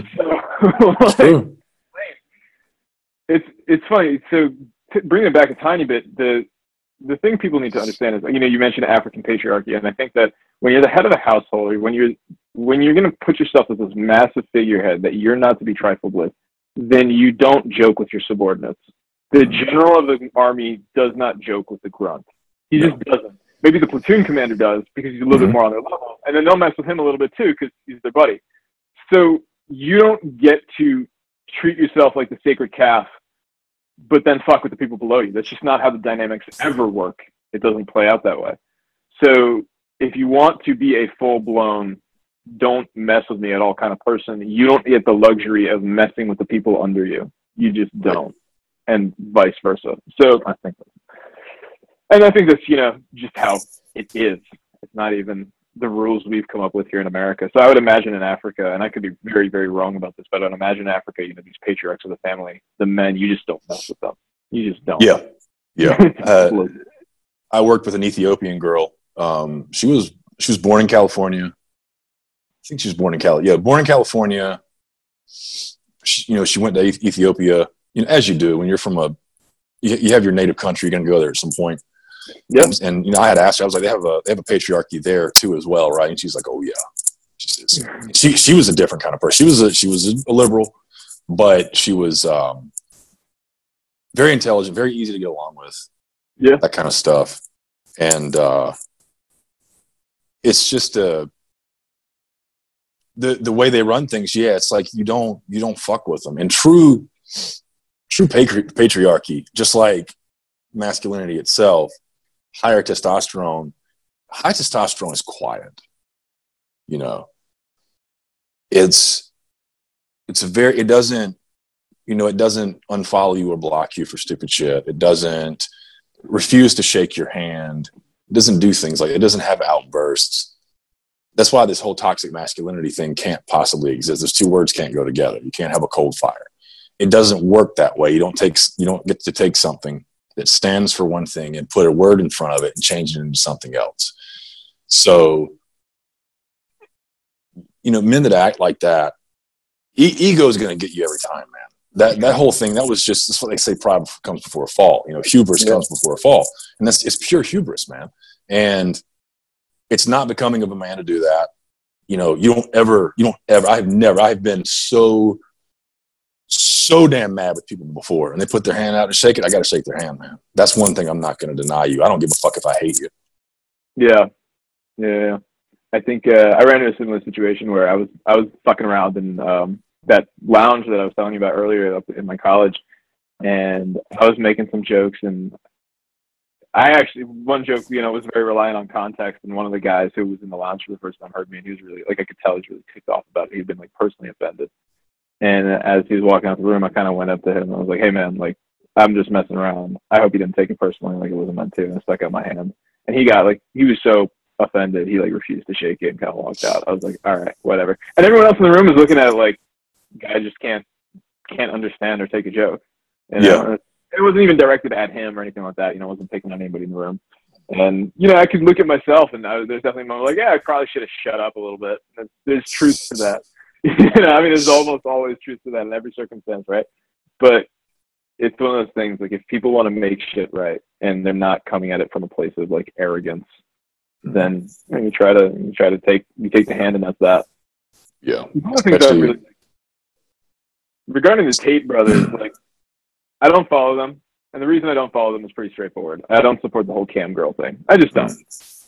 But I like them more or less as people in the times I've interacted with them. They've always been very polite, a few times we've interacted. So I think we'd get along just fine in person. I respect a lot of things about them. It's not the totality of them. But one of the things I learned from them that I think is really, really applicable is you can say whatever you want if you can beat the shit out of anyone. Yeah. It's just, they can mess around because they're the kind of people who'll say, pull up to my house. I'll pull up to yours if you want. And we'll handle this. And that's why even the big, there are lots of red pill types who attack other people. I've seen guys sit down in a fucking panel, trying to dismantle Cortez and other people talking about how terrible and stupid they are. It's no one does that for the Tate brothers. No one's talking shit about them on a podcast because they know that if they find out, they'll be like, "Come on over, let's fight and just see how this turns out." And no one wants to do that. Right. And I understand that. I respect that. When I was a kid, I was really idealistic, and I grew up on these idealistic stories. And so that Aesop fable of the whole might makes right was that's bullshit. That's not true. And there's a part of me that I think misunderstood it. It's not that might makes right and that, the person who's most violent is inherently morally good. It's just that it doesn't matter if they're right or wrong. They're going to get their way. So you might as well be the mighty one. Mm-hmm. Yeah. It's paramount. If you gotta be dangerous. You're peaceful. The whole warrior in the garden. That's what you have to be. You have to be the warrior in the garden because you go through your life, you be honorable, you be kind. And when shit hits the fan, you take care of it. And the thing that resonated with me about Tate, the one time it was the most human thing he ever said was that he still gets chills, this primal fear walking into parking decks. Yeah. Because he walked into the parking deck and the guy was about to stab him in the neck, and he turned around just in time and clocked the guy. And he's like, "You're worried about your girlfriend left you?" He said, "Men will kill you. They'll kill you in Brazil for your shoes." That's and that goes back to the whole Rollins thing before. If people in Brazil will kill you for your shoes, it's a lot of it is don't be in questionable situations, which in Tate's situation, it was just a parking deck. You got to be in a parking deck at some point in time. We all do. You're in New York, parking decks. So, it's the same way in Atlanta. I hate them. I hate parking decks. I would find a meter and just pay. I just didn't give a shit, man. I want to be outside right in front of the skyscraper, lights everywhere, fuck this. Yeah. But it's what he said, man. He said, I still have, he said, that's the only time I'm really afraid. And, but at the same time, he's dangerous. And I'm pretty sure when he turned around, because a guy who knows how to fight and somebody tries to fight you, you're going to come at them with your skills, with the techniques, with the thing, because you've been in the shit. When somebody's trying to kill you and you know how to fight, different story altogether. Like when two lions are playing, they're fighting, or maybe they're fighting for a female. It's a different energy than when you see a lion get surrounded by a bunch of hyenas. It's a completely different situation.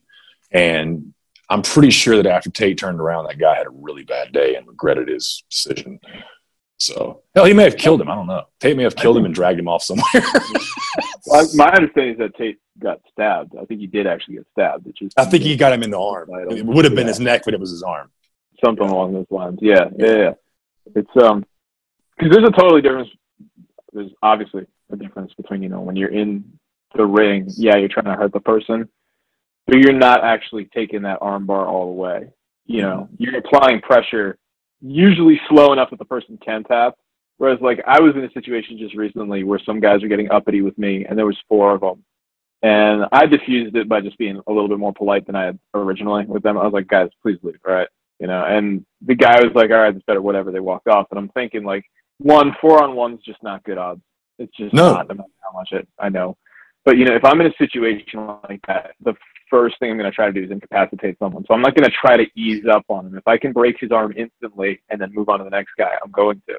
And so, that lion in a situation like that, he's going to rip out a throat as fast as he can so he can move on to the next problem. And exactly. There's totally different style between even a professional fight versus this person's trying to kill you. Okay, now I can kill you back. Yeah, if you're dealing with Western American male punks who are just being mouthy, one of them is the leader. Yeah. And you want to take the mouthy one and you take him out.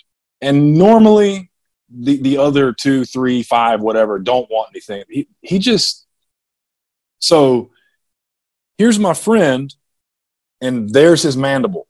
We're out. We're good. He just clocked this guy and his mandible fell off. We're out of here, that sort of thing, but even in the situation, it's not something you want to deal with because all they got to do is clock you. You're out there with this guy arguing with this dude. And, it's a different type of situation because, the guys that are fighting in the ring, if they go too far, and it has happened before, but if they go too far, it's because of adrenaline. They're trying to win. We as men are competitive, but it's not survival instinct. It's there, but they're not channeling that because there's a referee there, there's a doctor there, there's the cut man, there's all kinds of stuff. But in the street, man, you don't know what somebody's going to do. Yeah. And that's why I always walk around with my hand in my pocket and something in my hand because I don't want to.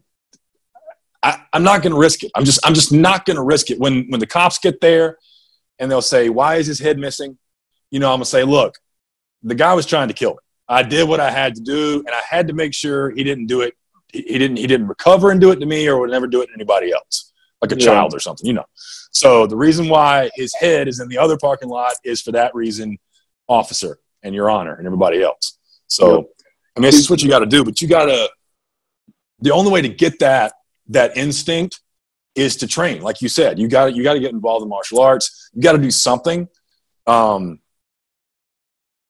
you got to get competitive with it. It's a good idea to compete just because it puts you into that situation where because we as men are violent anyway. We are inherently violent. That's what we do because we still have those. We haven't evolved in 2 million years. We still have those ancestral instincts and all that kind of stuff. And we still have that, and we need to do it in a controlled environment. It's the reason why we get pissed and things like that. So. The thing that kind of echoed in my mind in the moment was a tweet I saw that was a good reminder of I'm at that level where I'm just learning. So I know more than the average person, but I'm nowhere near where I need to be. And most people will tell you that's the worst level to be at because you're just cocky enough to think you can do something, but not trained enough to really take on a really bad situation. Mm-hmm. And the other thing too is you get a lot of these guys on Twitter who are all about like, you know, if someone disrespects me, I'm going to beat the shit out of him. And you know, there's something poetic and cool about that. But the one person I always kind of refer to when it comes to violent situations and advice regarding getting involved or not is Bobby Dino. Mm-hmm. He's been in the shit. And so when he's the guy who tells you, look, man, it's not worth it. Just be polite and don't, unless you're saving someone else who really needs to be saved or you have no other choice, just walk away. Mm-hmm. And it was in that moment, it was his words that kind of echoed in my mind of like, it's not worth, I mean, first off, I'm in front of my job site. Like they're going to be able to find me if, you know, like, it's not some random street in Canada. They'll never see me again. Like they just go back to that same place. I'm going to be there probably 5 days out of 7. Yeah. So it's just not worth it to start beef with random people. And that was like, I kind of had to stop, close my eyes for a second, take a deep breath and kind of like, okay, I got to change tactic here because this is not going to be pretty. And I wasn't afraid. I wanted to fight. I did. But I'm like, one of them's filming. I'm going to be the aggressor in the situation if I just walk up to the one kid and clock him. Like, there's no way, there's no outcome here that's going to be better than the one that actually I went through with. And there's part of me that, you know, still, I wanted to fight. I wish I could have beaten someone up. But the reality is I was able to achieve the best possible outcome there for sure, because it means no one got hurt. No one got in trouble. They're probably not going to come back because I didn't do anything to them enough for them to justify like coming back to my job, that kind of thing. Mm-hmm. So I was going over it like that night over and over, obviously. And I was like, should I have done something different? I was thinking, no, I did everything right. Not necessarily what I wanted to do, but it was definitely the best thing to do. Yeah, it was. Yeah, I can relate to that when you said you wanted to fight, because I had a situation where, because I was always afraid of confrontation. I hate confrontation. It makes me feel unpleasant. I just don't like it. Mm. And, you know, you get that nervous feeling because, you know, I've been in a few scuffs. I had a knife pulled on me by a kid when I was a kid. And I grew up in kind of a rough town, but I had this situation. I was 33 and I was, air quotes, dating this 18-year-old. Mm. And people would ask, well, what do you want with an 18-year-old? Take a wild guess. And people really don't see it as okay, but she wasn't 13. That's the point. I prefer women over 21. Yeah. But she was 18, she was hot, and she wanted to be with me. So I'm like, okay, like what kind of an idiot would I be? So, oh no. I mean, I know the government says it's legal, but we can't do this. Fuck that. So she's in college. Okay. She's not in high school. She's in college. Yeah. She skips class. You know what's one of the cool things you can do in college? Skip class. Yeah, you did that so way too often. They don't call you. They don't call the parents and all this kind of crap. So she skips class, comes over for, you can probably guess what, and her dad catches wind of it. And her dad is an absolute ox. This motherfucker's huge, and he's a fireman. Oh, yeah, fuck that. So this motherfucker rides over to my house. We were getting dressed. Rides over to my house, knocks on my door. And I'm like, well, here we go. And I opened the door, and he was like, hey, Jason. I said, hey, Ken. Yeah, I knew him. And he's like, is she here? I was like, yeah, come on in. I invited the dude in, right? Never took my eyes off of her. And she comes walking out, and she's embarrassed as fuck. She's crying. She's so embarrassed. And I'm embarrassed for her because I get it. She still lives under their roof, whatever. But, you know, she's in school. And I didn't tell her to skip class. As a matter of fact, I think I told her, no, just wait till you get done with class and come on over. She's like, nah, I need it now. I said, okay, well, come on over. Because if a woman needs it, you have to oblige. She comes out. She's so, oh my God. This was 8 years ago, and I still feel sorry for her because she was so embarrassed. He's like, what are you doing skipping class? And she didn't have an answer. She's like, what does it look like I'm doing? I'm here with a 33-year-old man. We're not exactly playing backgammon. You know, she didn't know what to say. It was a dumb question. So he's like, go wait for me on the motorcycle. Because he's on his motorcycle. He's like, go out there and get on the motorcycle and wait for me. I said, well, here we go. So I always carried a blade. So one, I give this guy balls points for coming to my house. Like, I get it. It's your daughter. But again, she's of legal age. I get it. Second of all, don't be mad at me. I didn't tell her to skip school. I'm just a dude. I like two things, sex and food. That's it. So, and in that order. So this motherfucker starts chastising me.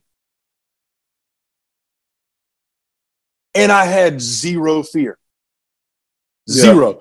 Because one, I have extensive training in anatomy and physiology. I know where everything vital is, and I can get to it real quick.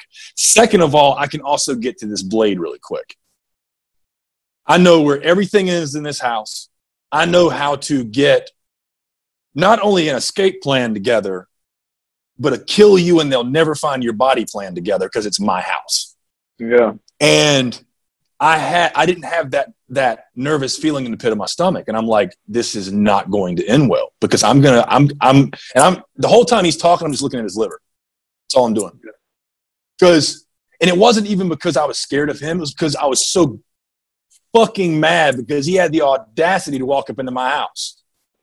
All he had to do was knock on the door and say, hey, is she here? Yeah, I'll tell her to come out. And then he could stand the fuck to the side, get back on his hog and ride off. One hog on the other hog and ride off. But he didn't do that. And as he's walking out, he says the stupidest shit I've ever heard another man say to a man. He's like, I ain't going to try to fight you, but I ain't going to act like I don't want to. I said, I hear you, Ken. Have a good day, buddy. But to say that, all that to be said, I know exactly how you felt. And at that point, I made that decision that there could come another time because when you have fear, you think rationally. Because you start thinking about everything that can happen. When I got in my wreck, this lady ran a red light. Everything went through my mind. The lawyers, I'm talking about in a nanosecond. I'm not going to have a vehicle. I'm probably going to get injured. I may even die. Now I got to get a lawyer. Now I got to wait for the money. I got to get a rental car. All of this flashed through my mind in a nanosecond. You know, dreams only last a couple of seconds. Yeah. So you can have a long-ass 10-minute dream, but it's a flash. So that's how it was. And I thought to myself, I don't ever want to feel like that again. I want to be scared. I want to be scared so that I can diffuse the shit. And it may just have been because he was in my house, because this was from a place of anger. This was not fear. This was just sheer anger. And I learned when I was working at LA Fitness, there was 2 LA Fitness locations where they wouldn't allow you in the personal training zone. So my manager would said, if you don't buy a first class ticket, your ass don't fly first class. Get the fuck out my PT zone. Get out. And you need you to throw them out. I learned that I can't deal with this mouth. I can't deal with mouth. And there were like juice heads, ex-professional wrestlers, all types of people, fighters, all kinds of shit that would come in there and just mouth off to me because I got to throw them out. I went to my boss said, Desmond, I can't do it, man. I said, because I'm going to get into a fight because I can't deal with this. And he said, I understand. He said, what you do, turn to the side, real cool like. And my clients knew it because they were like, why is he in here? So I would just pull out my phone and text Desmond and say, hey, get this motherfucker out my PT zone. And he would have to walk over there and do it. So I completely understand what you're saying because you never know when the situation is going to hit where you're just not scared and you're not going to think clear. Because then you're going to try to kill somebody because you know you have to. Yeah. So, in your situation, you've got all these things going for you between trained, you know the area, and you're probably justified if a fight does break out. So you got the legal end of things there too. For me, it's like I had adrenaline rushing through me, and when that happens, my head starts to shake because I try to stay still, and I guess all the energy just focuses in my head. It's just like trying to keep that. So that was what was going on, but there was no fear. It was just because they were play fighting in front of my store, and that was the problem. So I told them, hey guys, first off, So because they were play fighting, I wasn't sure if it was really playing or not. So I went out there, I was like, hey, you guys good? You know, what's up? And they're like, yeah, we're just playing, no worries. And they'll kind of load in their cars if they're going to leave. It's like, all right, great. So I'll go back in my store. The moment I'm back in, they start doing that shit again. And they're like, they got one kid on the ground, they're like smacking him and kicking him. And I went back out there and I was like, you know, get the fuck out of my parking lot. And one of the kids took issue with the fact that I cursed at him. So he's the one that starts getting mouthy. And he told me, like, you're going to end up like him. And I'm thinking in my mind, no, I'm not, because I'll beat the fuck out of you. You're going to end up like him comment was what really set me off, because I really wanted to prove him wrong. And I really wanted He assumed that he just knew. Again, this is my third Steve Harvey reference. Don't think for 1 second you can just whip my ass. Yeah. Because, I mean, you might, but nah. But like one of the buddies is filming the whole thing, so I know, like, you know, this is going to end up on Twitter somewhere, so I'm not going to be the bad guy yelling at. It was just like, you know, I wanted to be put, and I knew, like, I had to stop, freeze, and put myself in like a mindset of like, there's no way this is going to go well unless I defuse it. Because if I go there and I step forward and I clock this kid, that's on video. There's no fucking context to that. So what you get is mean old white guy beating the shit out of a black dude on camera. Mm-hmm. There's no context of them play fighting their buddy before kicking him. There's no context of me. You know, it's immediate from get out of my parking lot. They'll spin it as like, well, because we're black, he told us to get out of his parking lot. Right. And then he proceeded to beat the shit out of one of us when we demanded he respect us more. You know, there's 1,000 ways you can spin something like that. And I totally get that fact. So I was like, all right. The guy was like, you know, don't talk to me that way. Took a deep breath. I was like, please leave, gentlemen. And I kind of little tiny bit of sarcasm, but not enough of them to really know.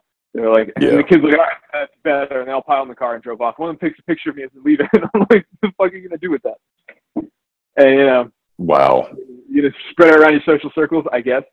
But it is what it is. No big deal. And I mean, you thought it through, though, because you knew all that crap would happen. I mean, yeah, well, I didn't think all of that through. It's just there's a camera, and there's no way it's going to go well if I step up to this kid. Correct. You know, that was the extent, but that's enough to make a good decision. And you're like, all right, you know, whatever. He wants me to be polite, I'll switch it up. And then if he comes to me even when I'm being polite, then I'll do whatever. Because, you know, I'm of that mindset. Like, if you're gonna hit first and hit hard. So if you come up into my face, like, you ever watch those fight videos with two guys that they get in each other's faces, and it's almost like they're daring the other one to throw the punch first, but the one who gets the first punch in almost always wins. Yep. And it's just like, if you come up to me like that, I am throwing the first punch. That's it. Like I said, didn't get there, and that's that. I'm happy about it. You know, I'll leave it at that. Was it 4 black guys? Yeah, but they were all about my size, maybe a little younger than me, maybe like 1 year. 4 black guys and 1 white guy is actually a white on black hate crime. Yeah, exactly. So you would not have. Hey, get the fuck out of my parking lot, you know. Right. Get off my lawn. There's, like I said, there's 1,000 ways that could be spun really poorly, and so it's like I'm not going to turn to the next Nick Sandman, you know, because I'm not going to make the millions of dollars he did by suing CNN over this. Right. So complete 180 back around. What are your plans for the future for yourself? For your, are you trying to have family? What are you trying to do here? I want to have 3 kids before I'm 27. We'll see how that plays out. But for now, the immediate goal is, I mean, you know, I got promoted. I'm making a little bit more money than I was. So the idea with my fiance is get married sometime next year, get our own apartment together, and grind it out. She'll be able to, you know, we'll both be finishing up college in the spring. I took a semester off, and then I needed extra senior credits. So even though I'm a year older and did a year of college before her, I'm graduating the same year. So I've got 2 more semesters. She's got 2 more semesters. We'll graduate in the spring, ideally, and then that'll be that. And then, you know, with the communications degree and the experience that I kind of now have, hopefully I'll be able to get a slightly better job. Her uncle, a different one who was in the Air Force, works for this, you know, really good company out in Colorado. And he's we've talked about it. So it's like, you know, if I could get a job there, that would be great. And I'd love to move to Colorado. I think I'd love it up there. Yeah. So it was, you know, it's kind of that, like, we'll grind it out. We'll be poor for a little while between our 2, like, small incomes, but as long as we're both full-time and you know, she's great with money. Her degree is finance. She's phenomenal. Nice. Like, I'm not good with that shit. Like, I know the baseline, like, don't spend money you don't have. Right. I'm I'm a total idiot, but she's really good about all that. So, and I've been planning on trying to get her Nate's course actually at some point because I want her to read it and see what she thinks about it. Do it. I'm going through it now. Like I told you earlier, it's not what you think it is. He and I have talked a little bit. So he kind of told me the basic premise of it, but I just never pulled the trigger on buying it. Yeah, so I'm gonna have to get around to that. Yeah, I mean, for $97, trust me, for $97, you can find worse things to spend your $97 on. Yeah. And Nate's a really cool guy. Very, very trustworthy. Just really cool. And yeah, he was my debut guest. Like I told you earlier last week, we only got through part one, and then everything just shut down because they had this horrible storm in Texas. Yeah. And then so we're trying to get together to do a part two. We're supposed to do it today, but he had a funeral yesterday. And I was going to do it before I talked to you, but yeah, because the cool thing about it is I didn't understand it. And the book that comes with it's really boring. It's very I wouldn't say it's very textbook. I think it's boring to me because I don't understand the material because I was horrible with money. I'm not anymore. Once I started to understand it, but your girlfriend will get a crap ton out of it. So yeah. People who understand finance and are already good with money and know all that kind of stuff, it's like giving me a manual on biomechanics. It's just gonna work. If I give it to but if I give Nate a manual on biomechanics, it probably wouldn't work for him. Yeah. So the jargon alone is like a giant barrier. Yeah. Yeah. So the fact that she understands it, she'll catch right on. Y'all will be a perfect fit for it. So yeah. I highly recommend getting that. And use my link. I'm an affiliate. So I'll send you the link when you're ready. And you can use my link. Yeah.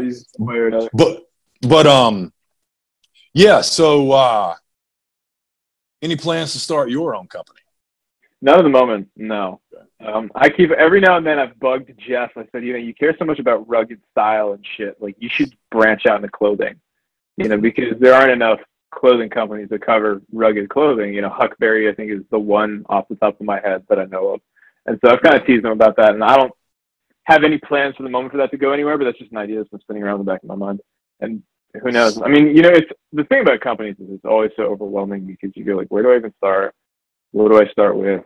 Where do I go? All this kind of shit. And thank God the internet's made that easier. I wrote a course. What am I going to do? You're going to put it on Gumroad. You're going to get some affiliates and you're going to make money off of it. And right. That was so much easier than 10, 20 years ago, for sure. Yeah. But even without all those barriers to entry removed, it still can be really overwhelming. And like you kind of pointed out at the beginning, it's for the time being, I don't really have an idea that I want to buckle down on and really go for. So that's why, I don't have any plans at the moment. Everybody on Twitter seems to have their thing. And I've always kind of been like, I don't know how I have so many followers given the fact that I don't have a thing. My thing in podcasts has been like homeschooling because everyone's homeschooling their kids and I was homeschooled. So people can bring me on and talk about that. But it's not like, you get the guy who's the style guy, you get the guy who's a money guy. It's like, I'm not really any of those things. I'm just a young guy who talks about masculinity. And people listen to me because they're impressed that I'm a little ahead of the curve at 21 than they were at 30 or something like that. Right. Your thing, I'm trying to think of what. It's kind of it's like yours is all over the place, but it's not sporadic. So, yeah. You kind of do the whole like you don't do platitudes. I do platitudes a lot of the time, but you're really not. You're going to reinvent the wheel, no matter who you are. It's why you have influence. It's why you have mentors and stuff. Even Ed Lattimore said that. He said you're really not going to do anything original. No. So you want to just kind of add to the conversation. It's okay to add to the conversations. Don't rip people off.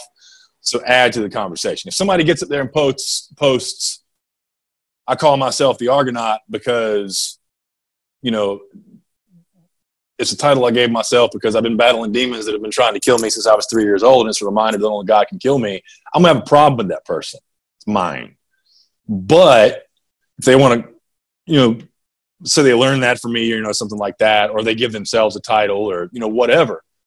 That's kind of along those lines. But that's kind of, you do mean, the reason why I followed you is because you still managed to stand out. So I honestly think, because you speak from a place of experience, you look nothing like your AVI either. It's weird. I'm just looking at it right now. It's weird. But yeah, I got to turn my head a little bit and try to get my good side. Yeah. But yeah, you do have a thing. It's just hard to pin, which is kind of a good thing. Yeah. Andrew's not the platitude guy, or you're not really the masculinity guy. You're just all over the place with stuff. And it's really good because everything you say can be backed up and verified. You're not just spouting out nonsense. No, I try not to. Yeah. I mean, that's one of the things that I have to be acutely aware of is I'm a 21-year-old guy giving advice to people.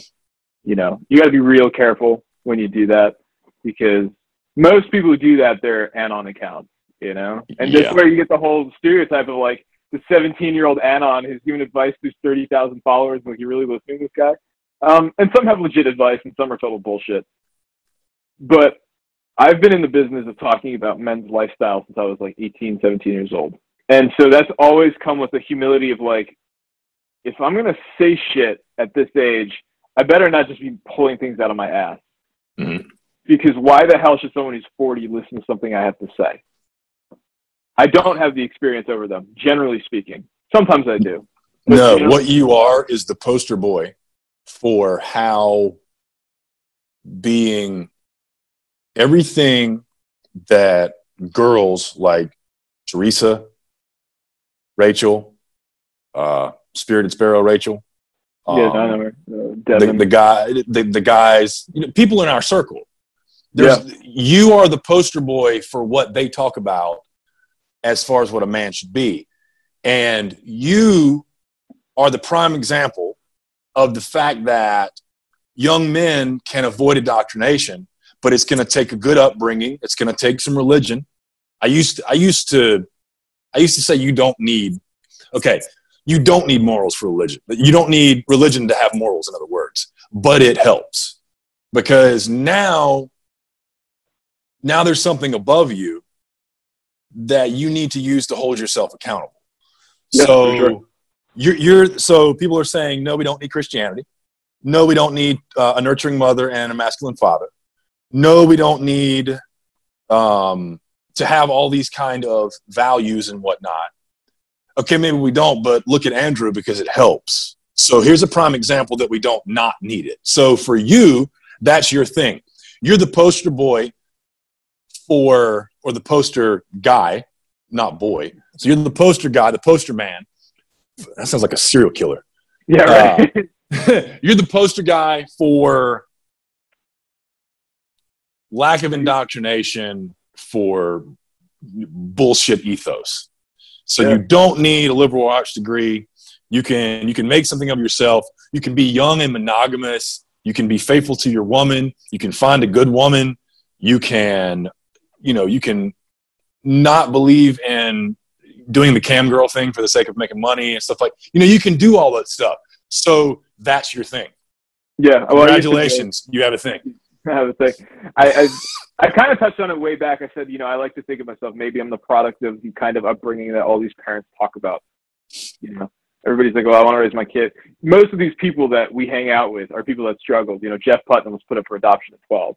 Adam Lane Smith grew up in insane poverty. Like, all these guys had shitty upbringings.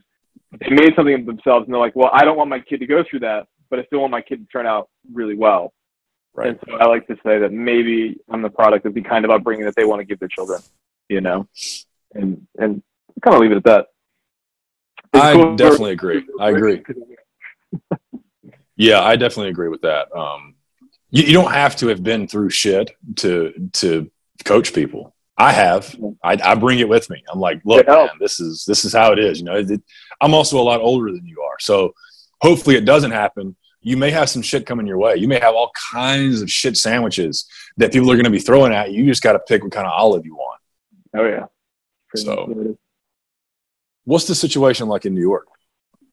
In terms of what, COVID specifically? Yeah, the craziness. It's well, we kind of burned everything to the ground, like Cuomo likes to go around saying, like, well, we handled it so well. It's like, you basically put the house out by just letting it burn to the ground.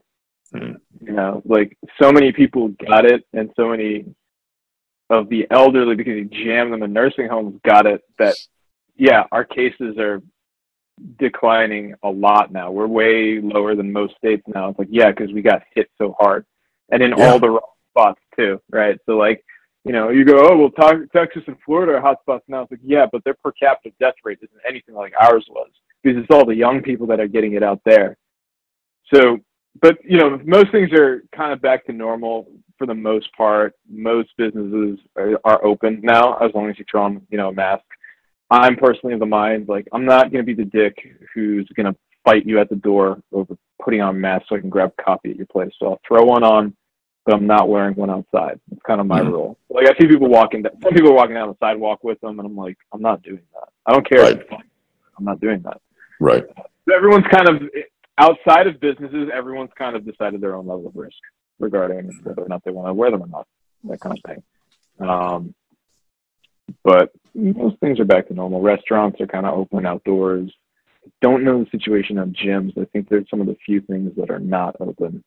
My MMA gym is operating in like a speakeasy kind of capacity. So like former members are allowed to come in. They just go through the back door. It's like, just, you know, leave us alone. Or not leave us alone, but just don't tell anyone, you know, where we are. Yeah. Kind of thing. So it's pretty cool because all those people they're young, healthy, fit people who are like, I'm tired of this shit, so I want to train. They've been doing it for a while now. They've been open that way for a while now. So your plan is definitely to leave New York at some point. Yeah, for sure. I don't want to stick around here forever. It sucks. Yeah. Taxes are awful. Gun laws are awful. Lord knows I don't really, you know.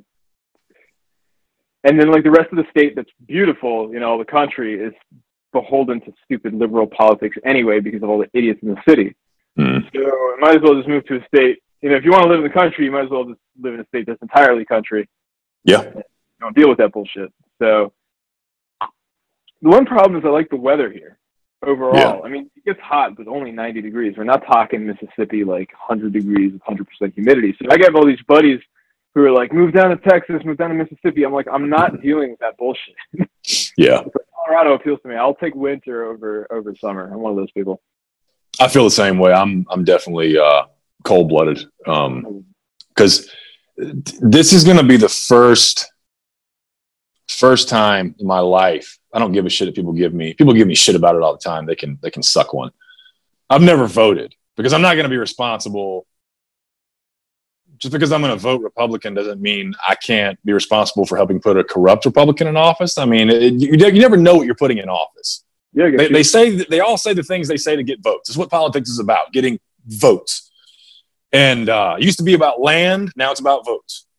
So I'll be voting for the first time in my life this coming up term to get this cuck of a governor out of office. And if he gets reelected, I'm heading to South Carolina because at least South Carolina is a red state. They're wide ass open, bro. No masks. Gyms are open. Go do it. Just go do what you want. And that's where my buddy Joe lives. So Jeff Button was down there too. It's that was a funny contrast. So yesterday my fiance lost. She didn't lose. Something got lost in the mail, and it's important. So in order to send her another one, they're like, we need a police report, all this kind of shit. So we went down to the police station just to file that report. I go in there, basic New York protocol. I throw on my mask. And halfway through sitting there in the process, I'm seeing all the cops walk by, and literally none of them were wearing masks. So I said, fuck this. I'm taking mine off, and I'm going to see if any of them say anything. None of them said shit. Mm-hmm. Not one cop said anything. I'm like, so these guys are just going to like, so you get people out there who are like, you should be fined if you're not wearing your mask in public. I'm like, the cops don't wear the masks in their own fucking precinct. Yeah. Like, and then we went to the dentist's office because Alondra had a cleaning. And so we go there, and they let you keep the pen that you fill out the form with at the beginning. So it's so interesting to see the contrast between the two. And I understand, you know, it's a healthcare field, so they got to be a little more careful, literally reaching your mouth. Totally get that. But it was just funny to see the total contrast between dentist offices, like every protocol, the seats in the room, like most of them were taped over to maintain that distance and shit. And then you go to the police, and none of them are doing anything. They don't care. They're walking in and out of the building, no mask. They're talking to you, no problem with that one. It was really funny to see. And this is New York, and that's a town that actually got hit pretty hard, all things considered. So, you know, if that's happening there, like most cops I don't give a fuck. One of the people I was training jiu-jitsu with is a state trooper. Like, funnily enough, most of the police don't care about this shit. And that's something that's encouraging. But then, you just get the governors. But the one benefit is all my classes are online this semester, which allows me to kind of take on that new full-time role as ops manager. So that actually made my life easier because my schedule was garbage this semester. Yeah. But I needed it. So New York is a mess for the most part. Family's here, which is nice, but if I could move out to Colorado or even Vermont, any place where I can own whatever guns I want, I think I'm going to do that sooner or later. Yeah. And the benefit is everywhere else other than California is cheaper. So there's no like, oh man, the cost of living is going to get so much higher if I move X, Y, or Z. Like everywhere is a step up for us in terms of pricing. Mm-hmm. So that's one benefit. Yeah.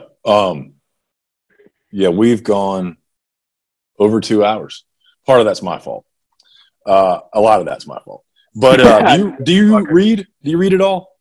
I used to be a massive reader as a kid. I feel like I have less time for it now, but I try every now and then. What are you thinking? Put you on the spot again to wrap things up. Top 5 books. Doesn't have to be necessarily for men, just top 5 books. Yeah, no worries. My favorite book series of all time was the Red Bull series, funnily enough. I don't know if you've ever heard of it. It's like anthropomorphic mice and rats and shit like that. And yes, I wanted to read that.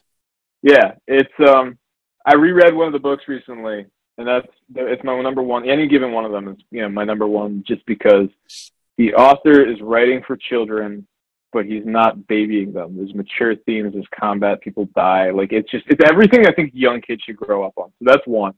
I did like. Harry Potter's up there too, funnily enough. I hate how leftists use it as their like Bible. Oh yeah. But what was it? Someone said it's going to be because everyone's shitting on J.K. Rowling for, supposedly hating trans people or being transphobic. So someone said, when Harry Potter becomes the cultural property of the right, it's going to be lit. Right. So, and there's some truth to that. So Harry Potter's up there, funnily enough. I'm trying to think of 3 more. I haven't even finished them, but Sanction, Roman McClay blows my mind. Every sentence is eye-opening in that book. It's no exaggeration. Yeah. So I've talked to him many a time over the phone and through text, just going like, you reach into the heart and soul of men. Because he's an emotional guy. He's no stoic, and he says so himself. Like, he's the first person to tell you, like, I'm a highly emotional person. And I think because of that, he reaches into the heart of men. And everything he writes, I don't know how much women relate to the book. I'm sure many do, but I know almost every guy I talk to who gets it is like, it's like he's speaking to me and speaking to unconscious thoughts I had never had before, or never realized that I'd had. But now that I read it, it explains so much. So that's definitely up there. Trying to think of others. We'll go with the Bible. Be cliche a little bit. Yeah. These kids are like, the Bible's boring. Like, read the Old Testament, That's where the meat is. Yeah, that's where all the badass stuff happens, and that's where you start realizing maybe Jesus wasn't a pussy. Getting into those arguments with people on Twitter about the whole Jesus just said to be nice, man. It's like, no, it's not. It's not how this was at all. I mean, nope. Kind, but there's so much more depth to it. And let's see if I can come up with a 5th one. And I'll go with, I won't say it's in my top 5 favorite books, but in terms of male self-improvement, Wild at Heart is one of the most simple to the point. I was going to ask you if you'd read it. Yeah, John Haskins is the one that told me you have to read it. And so I read it years ago. Every man. I don't care if you're an atheist. Read it. Absolutely. It's one of those books. It's a must read. My brother tore through it, funnily enough, even though he's not usually the one. You know what my brother's listening to right now, funnily, is it's so hard to get through to him about these topics because he and I are total opposites. He's listening to Jordan Peterson's Maps of Meaning right now. Not like the 12 Rules for Life, like his Maps of Meaning book that took him like a decade. He's listening to that and taking. My brother, I think, we theorize, is mildly on the spectrum. So when he gets into shit, he gets into it. Yeah. So I guess he latched on to Maps of Meaning, and he's been listening through that. Like, holy shit! Wow, man. Yeah, well, Peterson's an interesting guy. He tends to be upfront, I think, about a lot of things, but his views on religion are, I think, one of the one things he tries to keep obscure. I don't know if that's intentional or if it's just he tries to put so much of a psychological spin on it that it just doesn't make sense. Because people tell you, like, ask him, like, do you believe, in Jesus Christ or something like that? And he'll go into the whole, like, well, it depends on how you define Jesus Christ and stuff like that. It's just like, what do you mean? And like I said, I don't know if that's an intentional thing. He doesn't want to be nailed down, or if it's honestly what he believes. That all of that.